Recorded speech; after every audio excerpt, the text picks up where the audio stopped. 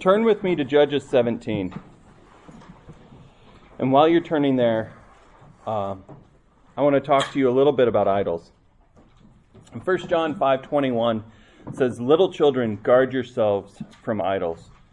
That book is written really as kind of a guide to help you know whether you're saved or not. And at the end of it, his last statement is, "Little children, guard yourselves from idols." Idols are really anything that you put between, or really anything that you worship or put between you and God as something to worship. And Judges 17 is an interesting passage that talks about idol worship. And so I want to look at that one together. We won't read the whole chapter, and so I'll kind of summarize some of it. But the story begins with a man named Micah. And he was confessing to his mother that he stole 1,100 pieces of silver from her. She had spoken a curse over the unknown person that stole her money, but that quickly changed to a blessing over her son for confessing the theft. Let's pick up the passage in verse 3. It says, "He then returned the 1,100 pieces of silver to his mother. His mother said, 'I wholly dedicate the silver from my hand to the Lord for my son, to make a graven image, a molten image. Now, therefore, I will return them to you.'" So he stole from her, gave it back, and she said, "Let's worship the Lord by making a graven image." She immediately put something between herself and her worship of her Savior, and that was the image. Reading on, this gets better. Micah goes on to make an ephod, a shrine, and household idols. And then he literally made his own son the priest over all of these idols. And this still wasn't good enough. He paid a Levite, who was supposed to dedicate his life to the worship of God, to become the priest over his household of graven images. Man, talk about a lesson in missing the point. Exodus 24 is specific command against this. And he just looked at that command and worshipped graven images. Look at verse 6. The second half says, or actually all of that, verse 6, it says, "In those days there was no king in Israel, and every man did what was right in his own eyes." I think we all know that verse. We think of that verse when we think of the book of Judges. And yet this context is specific. The thing that was right in his own eyes was making a house full of graven images and putting priests over this house of graven images. This is such extreme idol worship. And obviously, it's way off the mark. It's easy for us to look at this passage and be like, oh my goodness. Like he stole from his mom, gave it back, and then they worshipped him giving back what he stole. I know this is a passage that when I'm in my reading through the Bible plan, I probably just pass by and am like, man, that guy's off his rocker. And yet I think I do the same thing so often. I think I do it in ways that are way less overt. And I know I did it this week. And so let's think, what are things that we've worshipped this week other than God? Maybe you interviewed for a job and that would be better. Or you started a job that you thought would be better than what your life is right now. Maybe it's some of the things being opened up here in society so that we can just have the freedoms we had a year ago. Maybe it's the salvation of your kids. Maybe it's a friend that you confronted in sin and you want to see them turn from it. Those aren't bad things. But if they get in the way of you worshiping your Savior, then they're idols. Wanting good things can be idol worship. And that's, I recognized in my own life this week that I wanted something really, really good. And that became all I could focus on instead of my Savior. And it was a hard week because I wasn't worshiping God. God has a plan. Everything that happens is exactly according to what his plan is. Scott taught us years ago, there's no such thing as plan B in the way this works itself out. And yet I wanted a plan B and was worshiping plan B instead of my Savior. So why do we do this? Why do we let this happen? Why are we, as John Calvin would call, factories of idols? I think it's because we have a wrong or insufficient view of God and his saving work on the cross. And so for me to shepherd my heart, one, I went here, like I've actually taught this lesson before. I think it was a communion message a few years ago. And as soon as I recognized I was worshiping idols, I'm like, I went back here. I went back to remind myself of how easy it is to fall to this. And then I just went and studied what God did on the cross. And how much he loves me, how he died for me, and worshipped him. And spent the last couple of days just worshiping him and trusting that he knows what's best.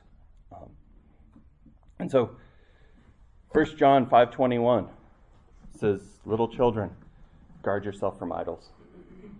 Guard yourself from things that might come in the way of you worshiping your Savior. And that's all I can kind of exhort you guys to do. Guard yourself from idols. It's so easy to let an idol step in the way. We're looking at discipline 1, the heart, troubling and comforting truths for my heart. We're going to be looking at 3 very, very troubling truths that relate to our heart. And they're certainly true of the unbeliever, but because of indwelling sin, these truths are present in the believer in a different way. They harass the believer, and they pester the believer, they bother the believer. And I want to put them in front of you, all of them at the first time, at the beginning, and then we'll go through them one by one. And then the focus of this lesson is going to be about God and his goodness and what he does to save, what he does to strengthen the believer. So we're going to be looking at 3 things that are very, very troubling for the believer. We're going to be looking at the fact that what keeps the sinner from God is hardness of their heart. We're going to be looking at, whenever possible, unbelief will naturally take root in the heart. And then we're going to be looking at something else, and that is that self-made religion never moves the heart nearer to God or closer to God. So first, what keeps the sinner from God is hardness of heart. If you have your Bibles, would you turn to Ephesians chapter 4? We're going to look at verses 17 to 19. Paul spends 3 chapters explaining how it is that God saves, and then he spends 3 more chapters explaining how it is that we're to live. And so in this passage here, Paul is talking about the unbeliever, and he's giving an explanation as to why it is that they are the way they are. I'll read verse 17 to 19. Paul writes, "This I say and affirm together with the Lord, that you no longer walk just as the Gentiles also walk in the futility of their mind, being darkened in their understanding, excluded from the life of God because of the ignorance that is in them, because of the hardness of their heart, and they, having become callous, have given themselves over to sensuality for the practice of every kind of impurity with greediness." What I want to do is I want to start in the middle of this passage at the end of verse 18. Because of the hardness of their heart. This is the explanation for everything that comes before it. Paul is explaining why believers are ignorant of spiritual truth. The ignorance that's in them is not an accidental or an unintentional ignorance. This is an ignorance that's very intentional. It's purposeful and it's willful. Have you ever had a person say to you, or have you ever said to yourself, I don't want to know about it? I don't want to know about it. I don't want to hear about it. What that person doesn't want to know about is something that is easily knowable.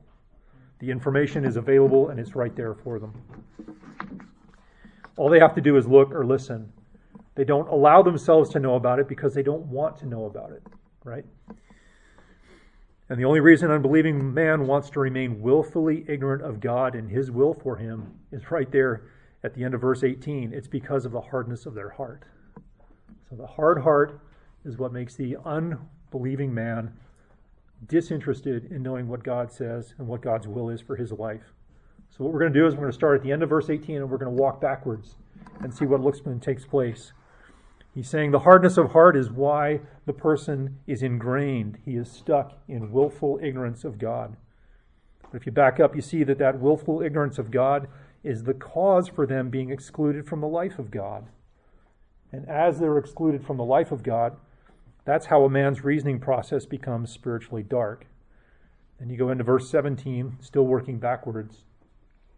This spiritual darkness is the reason why the unbeliever's mind has failed him, why he's in the futility of his own mind. So that's the case for the unbeliever. But the believer has a responsibility to not harden his heart as well. Let's turn to Hebrews chapter 3. We're going to stay in Hebrews 3 for the next section as well. I want to see in verse 8 and verse 15 things where encouragements, exhortations are given to the believer against hardening their heart. Hebrews 3:8. Do not harden your hearts as when they, Old Testament Israel, provoked me, as in the day of trial in the wilderness. Today, if you hear his voice, in verse 15, do not harden your hearts as when they provoked me. Here's when we need to remember where we are in our mixed condition. All of us inherited a spiritual deadness from Adam. We were born spiritually dead. I know I was. We're in a spiritually dead condition. In eternity, we'll be in a spiritually alive, sinless condition. But in our mixed condition, the believer still has the ability to harden our own hearts. And so the believer must fight hard against hardening their hearts and fight hard to soften their hearts. And in the same way that when we go to somebody with the gospel and we're encouraging a person to stop hardening their heart towards the truth of God's design for salvation and God's opinion of man, in the same way that we do that to others, we need to appeal to ourselves to keep from hardening our own hearts. So the Christian absolutely can harden their own heart, and this is a troubling truth. So what keeps the sinner from God is hardness of heart. Secondly, wherever it's possible, unbelief will naturally take root in the heart. We're going to stay right here in Hebrews chapter 3. We're going to look at verses 12 and 13. The author writes, "Take care, brethren, that there not be in any one of you," these are the brethren that he's writing to, "Brethren, let there not be in any one of you an evil, unbelieving heart that falls away from the living God. But encourage one another day after day, as long as it is still called today, so that none of you will be hardened by the deceitfulness of sin." So prior to these verses, the author starts this chapter by explaining Israel's problems with hard hearts and unbelief. And you see that specifically in verses 8 through 11. But the church was going through the same thing, and he tells them, take care there not be in any one of you guys believers an unbelieving heart. And the sobering reality for us is this, that because of sin's lingering effects, if you don't do anything to shepherd your heart with the truth of the gospel and the power of God in you, your heart will not go in its belief and its trust towards God. It won't grow in its trust in God. Rather, your heart certainly will slowly but surely weaken in your trust in the Lord. The less time we actually spend in the Word, reading about God's design and God's work in us, the less ready we are to trust Him when circumstances come into our lives that are challenging. Life was really difficult for the early church in Jerusalem. They were kind of in a no-man's land. They were Jews who were rejected by their own people because they had chosen Christ, and the perception from most of the believers there, or most of the Jews there, was that they had rejected the Old Testament. And when they hadn't, they were believing the Christ that was proclaimed in the Old Testament, but they were also rejected by the occupying Romans around them. And so they were in a hard place. Their life was really, really hard. And there was a tendency to not focus on the gospel. And when you don't focus on the gospel, you lose the ability to trust the Lord in the things that the Lord has brought to you, things that are really, really hard. Jesus gives us another example of this on the road to Emmaus in Luke chapter 24. This is after the resurrection from the dead. Jesus is speaking to two disciples. They're walking to a place called Emmaus. And he says to them, "O foolish men and slow of heart to believe in all that the prophets have spoken." These men that he's talking to are believers, and they were not quick to trust in what they knew to be true, but they were slow to believe the scriptures that actually revealed Christ. Everything that they had just seen and known about at the crucifixion, they saw that Jesus was a substitute and that he was offered up, and they saw that blood was shed. they were not seeing it for what it truly was. These were men who were not to take what they saw at the cross and understand it as the fulfillment of the Old Testament prophecy that they knew to be true about the Messiah. They knew that the Scriptures spoke about the Messiah. They didn't have a knowledge problem at all.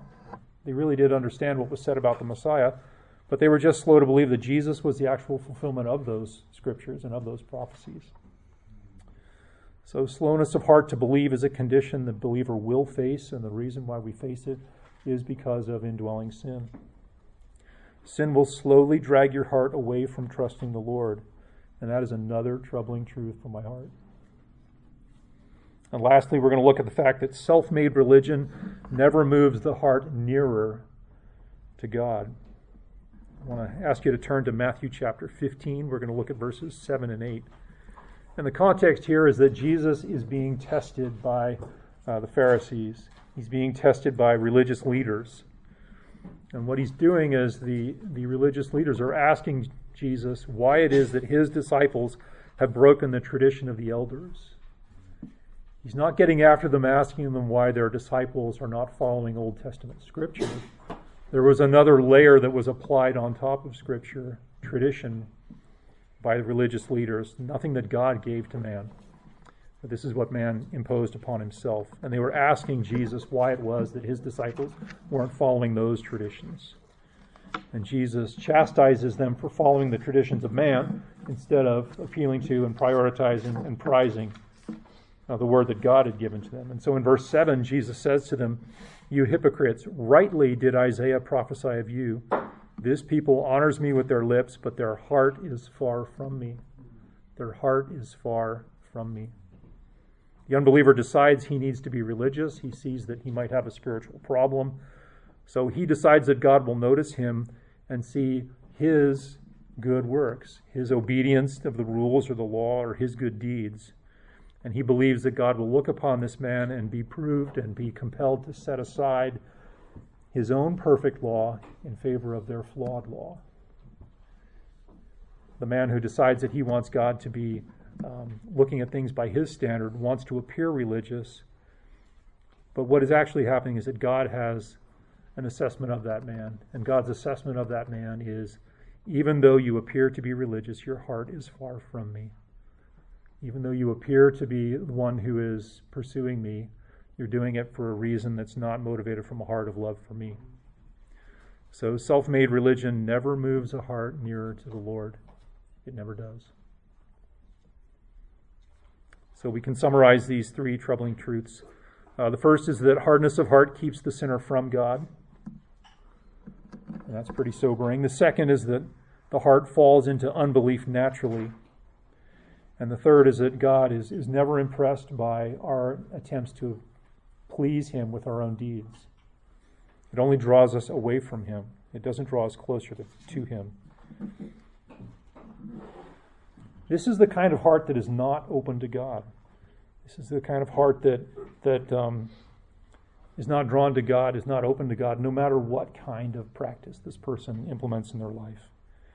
And so you ask yourself, well, what kind of hope is there for the person who has a hard heart, who falls into unbelief naturally, and who seeks to please God by their own works and their own deeds? And the answer is God himself is the only hope for that person. It's a God who's not motivated to act based on what he sees in the sinner, but it's a God who's motivated to act based on his own desire to save that sinner. And so that's what we're going to look at here in the next while. We're going to be looking at these things. What we want to do is we want to take a look at what is going to happen to these things at conversion. What happens to the hardness of heart? What happens to the slowness to believe? And what happens to the person who draws himself away from the Lord by trying to appease the Lord by his own good deeds? What happens at conversion is the power of these things to enslave the Christian is broken. But the power to persistently pester or harass the believer is not broken. The presence of those things will still be there. So these things have a lingering and harassing presence in the life of a Christian. But in conversion, this is really important. The believer actually becomes equipped for something. They become equipped to fight these things, and they become equipped to fight these things with the gospel truths that we're going to look at. So we're still capable of having hearts that are far from God, while our lips make us sound like we're near God. But when we remember these truths, these are things that help us fight for what God has done in our life. So we're going to look at 5 truths, and what I want us to do is I want us to notice God's interaction with our hearts from the first of these to the last of these things. I want us to notice also the power of the gospel in these 5 truths. In every one of these things, the power and all the activity that's taking place is on God's part. It's not on ours. So God overcomes the hardness of heart. God overcomes the slowness of heart to believe. And God overcomes within us a desire that we can please God by anything that we do. These things are all really offensive to God, especially the last one. Because God gave Israel his law, and his purpose for giving them the law was to show God's holiness and show Israel that they could not please him by keeping a law. Israel would keep a small portion of the law, and then they would keep their obedience to that small portion of the law, and they would hold it up as evidence to God that he should accept them because of who they are. That's really offensive when God says, I gave you the law to show you that the very thing that you're doing is something that never is attractive to me in the first place and something that you can't accomplish. So this is where we need to look. We need to look to the death at the cross of Jesus Christ and his resurrection from the dead, and those things being the basis for our ability to walk in newness of life. Because in those things, God actually creates a new man.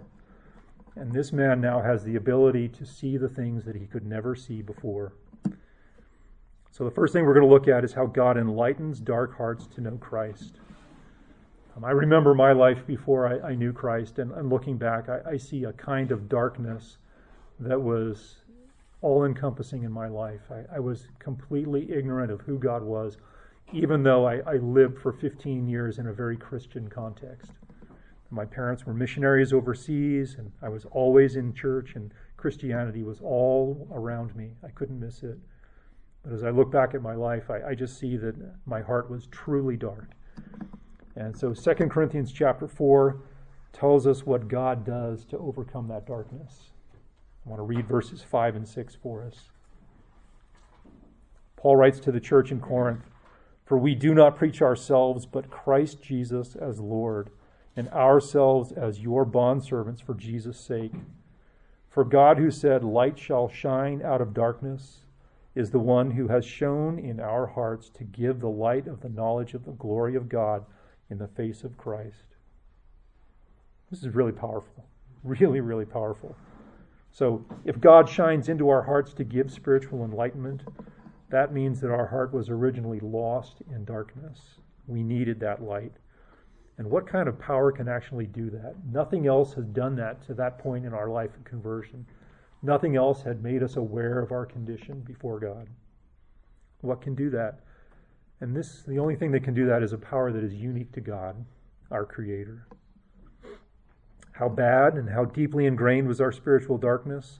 It was so bad that only God could overcome it. And notice that God doesn't wait for us. He doesn't wait for us to fix our darkened mind. He doesn't wait for us to soften our hardened hearts and to solve our spiritual problem. He actually enlightens us with the truth that we need to believe in order to be saved. So God actually shines the light and provides the light of the truth to us, what we actually need to know in order to be saved. God is the one who makes us understand it. 1 John chapter 5, we celebrate the fact that Christ has given us understanding of who he is. That understanding comes from God actually shining light into our lives. So that's the first comforting truth. God enlightens dark hearts. The second truth is that God cleanses hearts through faith. He cleanses hearts through faith. Where we're going to go for this is Acts chapter 15. We're going to look at verses 6 through 11. And the setting here is the Council of Jerusalem. What had happened in the early church was that Jews were coming to Christ and Gentiles were coming to Christ as well. And there was a question that needed to be addressed. The question was, these Gentile men who are coming to Christ, do they need to be circumcised in order to be considered part of the family of God? And this was a serious issue, because circumcision was something that was absolutely and uniquely Jewish. And at the same time, the Jewish people were the people of God. And so what about these Gentiles who come to Christ, these men? Should they be circumcised? And so Peter stands and he speaks really, really well here. I'm going to read in verse 6. The apostles and the elders came together to look into this matter. And we want to focus on what's said in verses 9 and 11. After there had been much debate, Peter stood up and said to them, Brethren, you know that in the early days God made a choice among you, that by my mouth the Gentiles would hear the word of the gospel and believe. And God, who knows the heart, testified to them, giving them the Holy Spirit, just as he also did to us. Did the same thing for them that he did for us. And he made no distinction between us and them, cleansing their hearts by faith.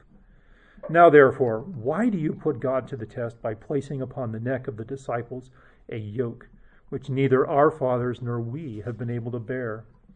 But we believe that we are saved through the grace of the Lord Jesus, in the same way as they also are. Peter was right on with this. Whether you're a Jew or a Gentile prior to conversion, your heart is dirty and needs to be cleansed. It's dirty. And God is the one who does it. God is the one who does it. Remember back in Matthew chapter 15, man's self-made religion does not draw him nearer to God. Jesus made that very, very clear. God doesn't require us to clean ourselves. He's the one who cleans the one he's saving. God looks upon a sinner who has a dirty heart, has an unclean heart, and God is the one who cleans them.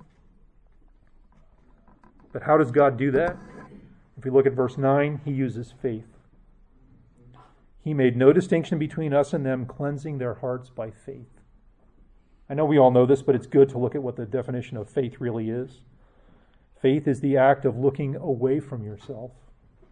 Looking away from yourself in order to entirely entrust yourself to God.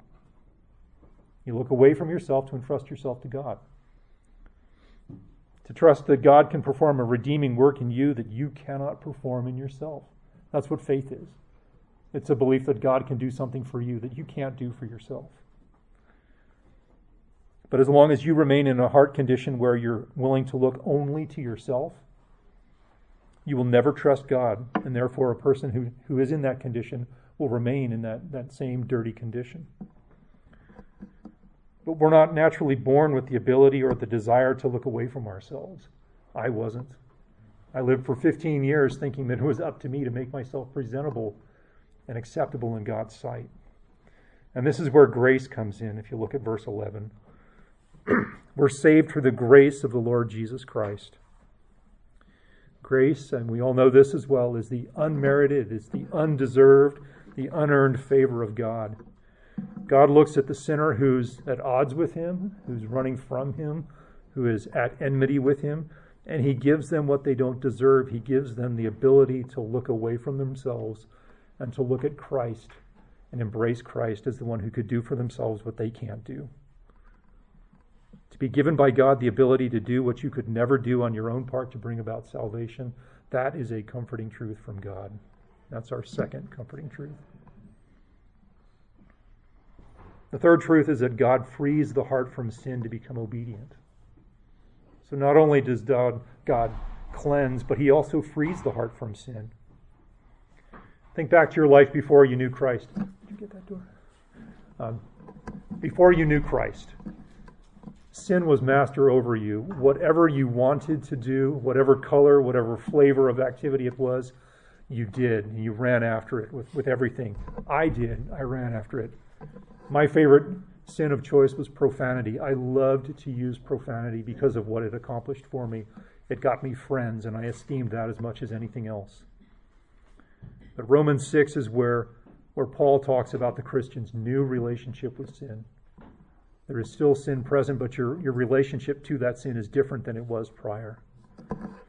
And he explains that early on in verse 4 in the chapter, and that's one of my favorite verses in the New Testament. But we're going to look at verses 17 and 18. Paul writes, Thanks be to God that though you were slaves of sin, you became obedient from the heart to that form of teaching to which you were committed. And having been freed from sin, you became slaves of righteousness. When God saves the sinner, the first thing that he does is he works on the sinner's heart. He works on the inner man, the totality of who you are, and he goes right to your heart. And that's where bondage to sin existed, the hardness and the slowness to believe, and the quickness to establish our own justification before God based on what we've done. But by the grace of God, our heart was able to hear another voice over our own voice that was drawing us away from God. And by God's grace, he gave us the ability to hear his voice and the right understanding of what sin really is and right understanding of the solution to our sin. We used to be only able to hear sin's voice commanding us to do things, and we would respond to that and we would run after it. The first few verses of Ephesians 2 tell us that we lived in the lusts of our flesh and we indulged ourselves in whatever was around us at any time. But by God's grace, he gave us a new allegiance, and he enlightened us and he cleansed us by faith, and we found obedience from the heart to be possible in a way that was never possible prior to knowing the Lord. Look what he says near the beginning of verse 17. You were slaves of sin. You were held captive by Satan to do his will. But then you became obedient from the heart. Now, that's a new obedience. That's a change, a fundamental constitutional change in the person. But if you look at the end of verse 17, you see who's doing the work here. And this is what's really important for us to notice. Verse 17 at the end says, you became obedient from the heart to that form of teaching to which you were committed. Is that you doing the work there? No, that's not us doing the work. The language Paul uses here is very passive language. The committing is being done for the believer. It's being done to the believer. It's being done by someone else, and that someone else is God. God is committing you to that form of teaching, and the gospel saves. So your position under the gospel is one in which you're committed. It's been accomplished by God, and that is our third comforting truth, that God frees the sinner from sin to become obedience. No longer is sin master over us. Now that we have freedom from sin's rule over us, the fourth principle is really, really helpful, and it talks about Christ's residence in the heart of the believer. Christ makes himself at home in hearts by faith. So we're going to go to Ephesians chapter 3. This is a wonderful passage. This is closing Paul's section, the first half of Ephesians, where he's describing how God saves. And we're going to be looking at verses 16 and 17, especially verse 17. But the whole passage is really helpful, so I'll read all of it, starting in 14.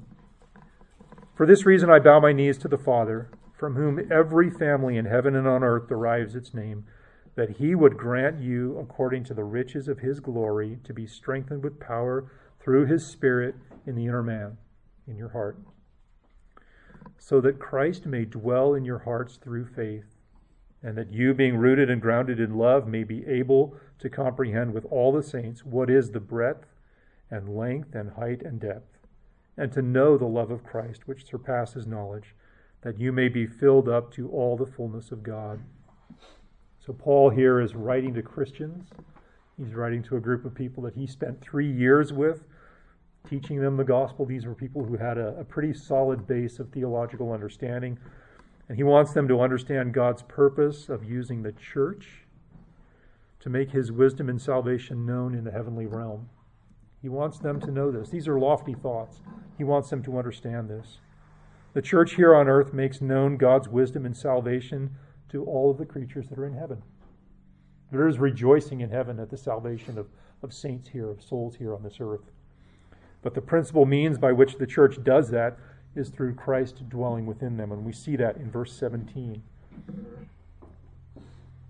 Starting in verse 16, just so we have some run up. He would grant you, according to the riches of his glory, to be strengthened with power through his Spirit in the inner man. So to be strengthened by the Spirit that's working in our hearts, so that Christ may dwell in your hearts through faith. That's what we're going to focus on here for a second, is Christ dwelling in the hearts.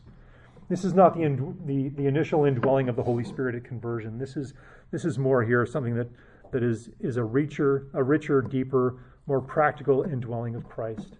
It's Christ's presence It's an intensified word for dwelling. It's not a temporary dwelling like pitching a tent. Rather, it's a permanent dwelling where the resident is pleased with the accommodations. Amazing. And here, Christ is finding a heart that is oriented towards him. He is pleased to dwell in that place. You know?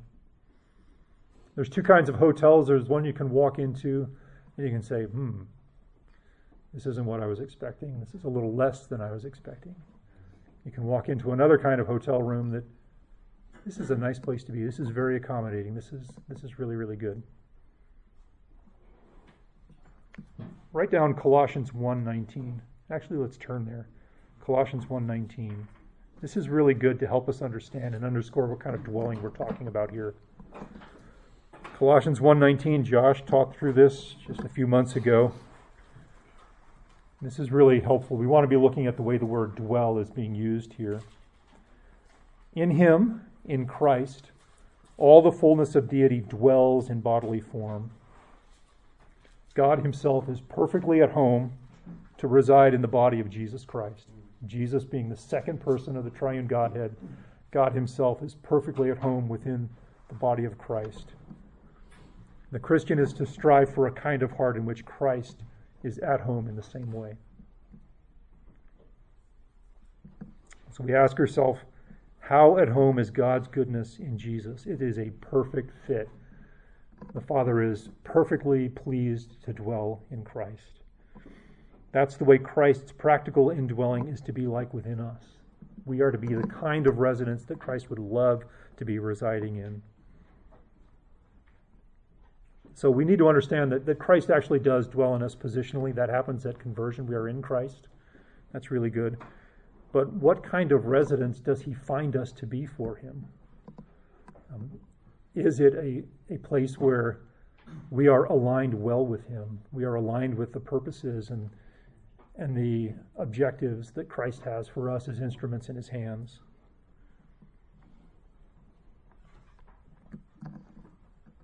And what helps us do that? It's a little daunting for us to think about that, but we find our help in this very same passage. We find our help in verse 16. He would grant you, according to the riches of his glory, to be strengthened with power through his Spirit. His Holy Spirit is the one that gives us the strength to do this. And that's our fourth comforting truth. And then lastly, we want to look at what God does to actually establish us without blame and holiness. Christ establishes us without blame and holiness. And we're going to turn to 1 Thessalonians 3. Paul had a very different experience with the church in Thessalonica than he did with the church in Ephesus. He hung out with the church in Ephesus for a long, long time, had a long relationship with them. He developed rich, deep, meaningful relationships. But it wasn't the case with the church in Thessalonica. He shows up, he shares the gospel. By God's grace, a church is formed, and Paul has to leave fairly quickly to avoid persecution that is coming. And so this church did not have a lot of understanding about how it is that they're established in Christ. There were a lot of things that he didn't know, and they didn't know, and Paul wrote to them to give them a more complete understanding of what those things were. And right here, what he wanted them to understand is that how it is that they're going to be established without blame and holiness. So he writes, starting in verse 11, "Now may our God and Father himself and Jesus our Lord direct our way to you. And may the Lord cause you to increase and abound in love for one another and for all people, just as we also do for you, so that he may establish your hearts without blame and holiness before our God and Father at the coming of our Lord Jesus with all his saints." Look in verse 13 at what the Lord Jesus does for the Christian. He establishes their hearts without blame. So to establish means that Jesus makes the Christian's heart strong and firmly settled in the gospel. They're convinced of the truth of the gospel. They're convinced of God's power to save. They're convinced of God's desire to save and his ability to save. But he establishes them first in a negative term, without blame. Jesus removes all of our sin. It was really important to these people, to Paul, that these people understood that they were going to be established without sin that is charged against them. But then he speaks of something positive. He says we're going to be established not only without blame, but we're going to be established in holiness. That's a positive term where Jesus is setting the Christian apart. And it's really important for us to look at the context of time and where this takes place. Where it takes place is before the Father. The believer is standing before the Father, and they have no blame, and they are holy before the Father. And this is really good for us to remember when this takes place. This was encouraging to the people in Thessalonica because they didn't have a deep and rich understanding. This takes place at the coming of our Lord Jesus Christ with all his saints. This is pointing to the second coming of Christ. This passage is looking forward to the Christian's glorification when they'll be in an eternal state. And the Christian's glorification is tied to Christ's presence, which will usher the saint into the presence of God the Father. So from conversion all the way to glorification, you see the work of the Father here, you see the work of the Son, you see the work of the Spirit. They're all active within us. They're powerfully at work in us at a heart level. And God commits himself to us at a heart level from start to finish. Notice that in all five of these truths, these things are what God does for the believer. They're not things that the believer does for themselves. God enlightens the heart. God cleanses the heart. God frees the heart. God makes himself at home. Christ makes himself at home in the heart. And God establishes and firms and settles the heart in the knowledge of the gospel. The gospel is all about God and what he does to create a new man. And so it's good for us to ask ourselves what our hearts were like without Christ. This is really good for the believer to, on a consistent, regular basis in our day, in our week, in our month, to remind ourselves of the kind of people that we used to be, because that gives us a right perspective of what God has done in our lives. Our hearts were hard. Our hearts were unbelieving. Our hearts were eager to try to be religious without being near to God. And this is what God had to do to change our hearts and secure us all the way to the end. So I hope what's on display here is God's goodness and his kindness to the believer. So what should our response be to that? We can't be neglectful of what God is so focused on from conversion to glorification. He is focused on our hearts from the day that he saves us until the day that he brings us to be with Christ. He gives intense attention to this. And so we must too. My response to God's heart within me is to shepherd my heart to the Word of God in order to worship him and to love him, to fear him, to obey him, to know him. I have to do everything I can to inform myself of what is true about God every day. So I hope that's encouraging to you guys to consider the things that are true about us in our unbelief, and then to see what God has done to overcome that and conquer that and give us new life. So let's pray. Lord, I thank you for these men. I thank you that what we see here is one after another testimony of your work, your power, your mercy, your love, your initiative to draw us to yourself. Lord, that you are a relational God, and you enter into the life of the sinner, and you rescue them, and you change them, you establish them, you preserve them. You give us your Son to take up residence in our heart. And Lord, you have promises for us that in eternity you will see us as without blame, you will see us as holy and set apart. Lord God, I pray that all of these things would be things that encourage us to run hard after you today, that we would love you. Lord, when we have opportunities to turn from sin, would you grant us your grace in the gospel to do that in a way that's pleasing and honoring to you? Lord, would you help us with our words to speak truth of the gospel to ourselves first and then to those around us, whether it's our wives or our children or our friends or the people that we work with. Lord, would you allow us to do this so that your name may be great, so that the gospel may grow and everyone that you have called to yourself would be saved. We pray that in Christ's name. Amen.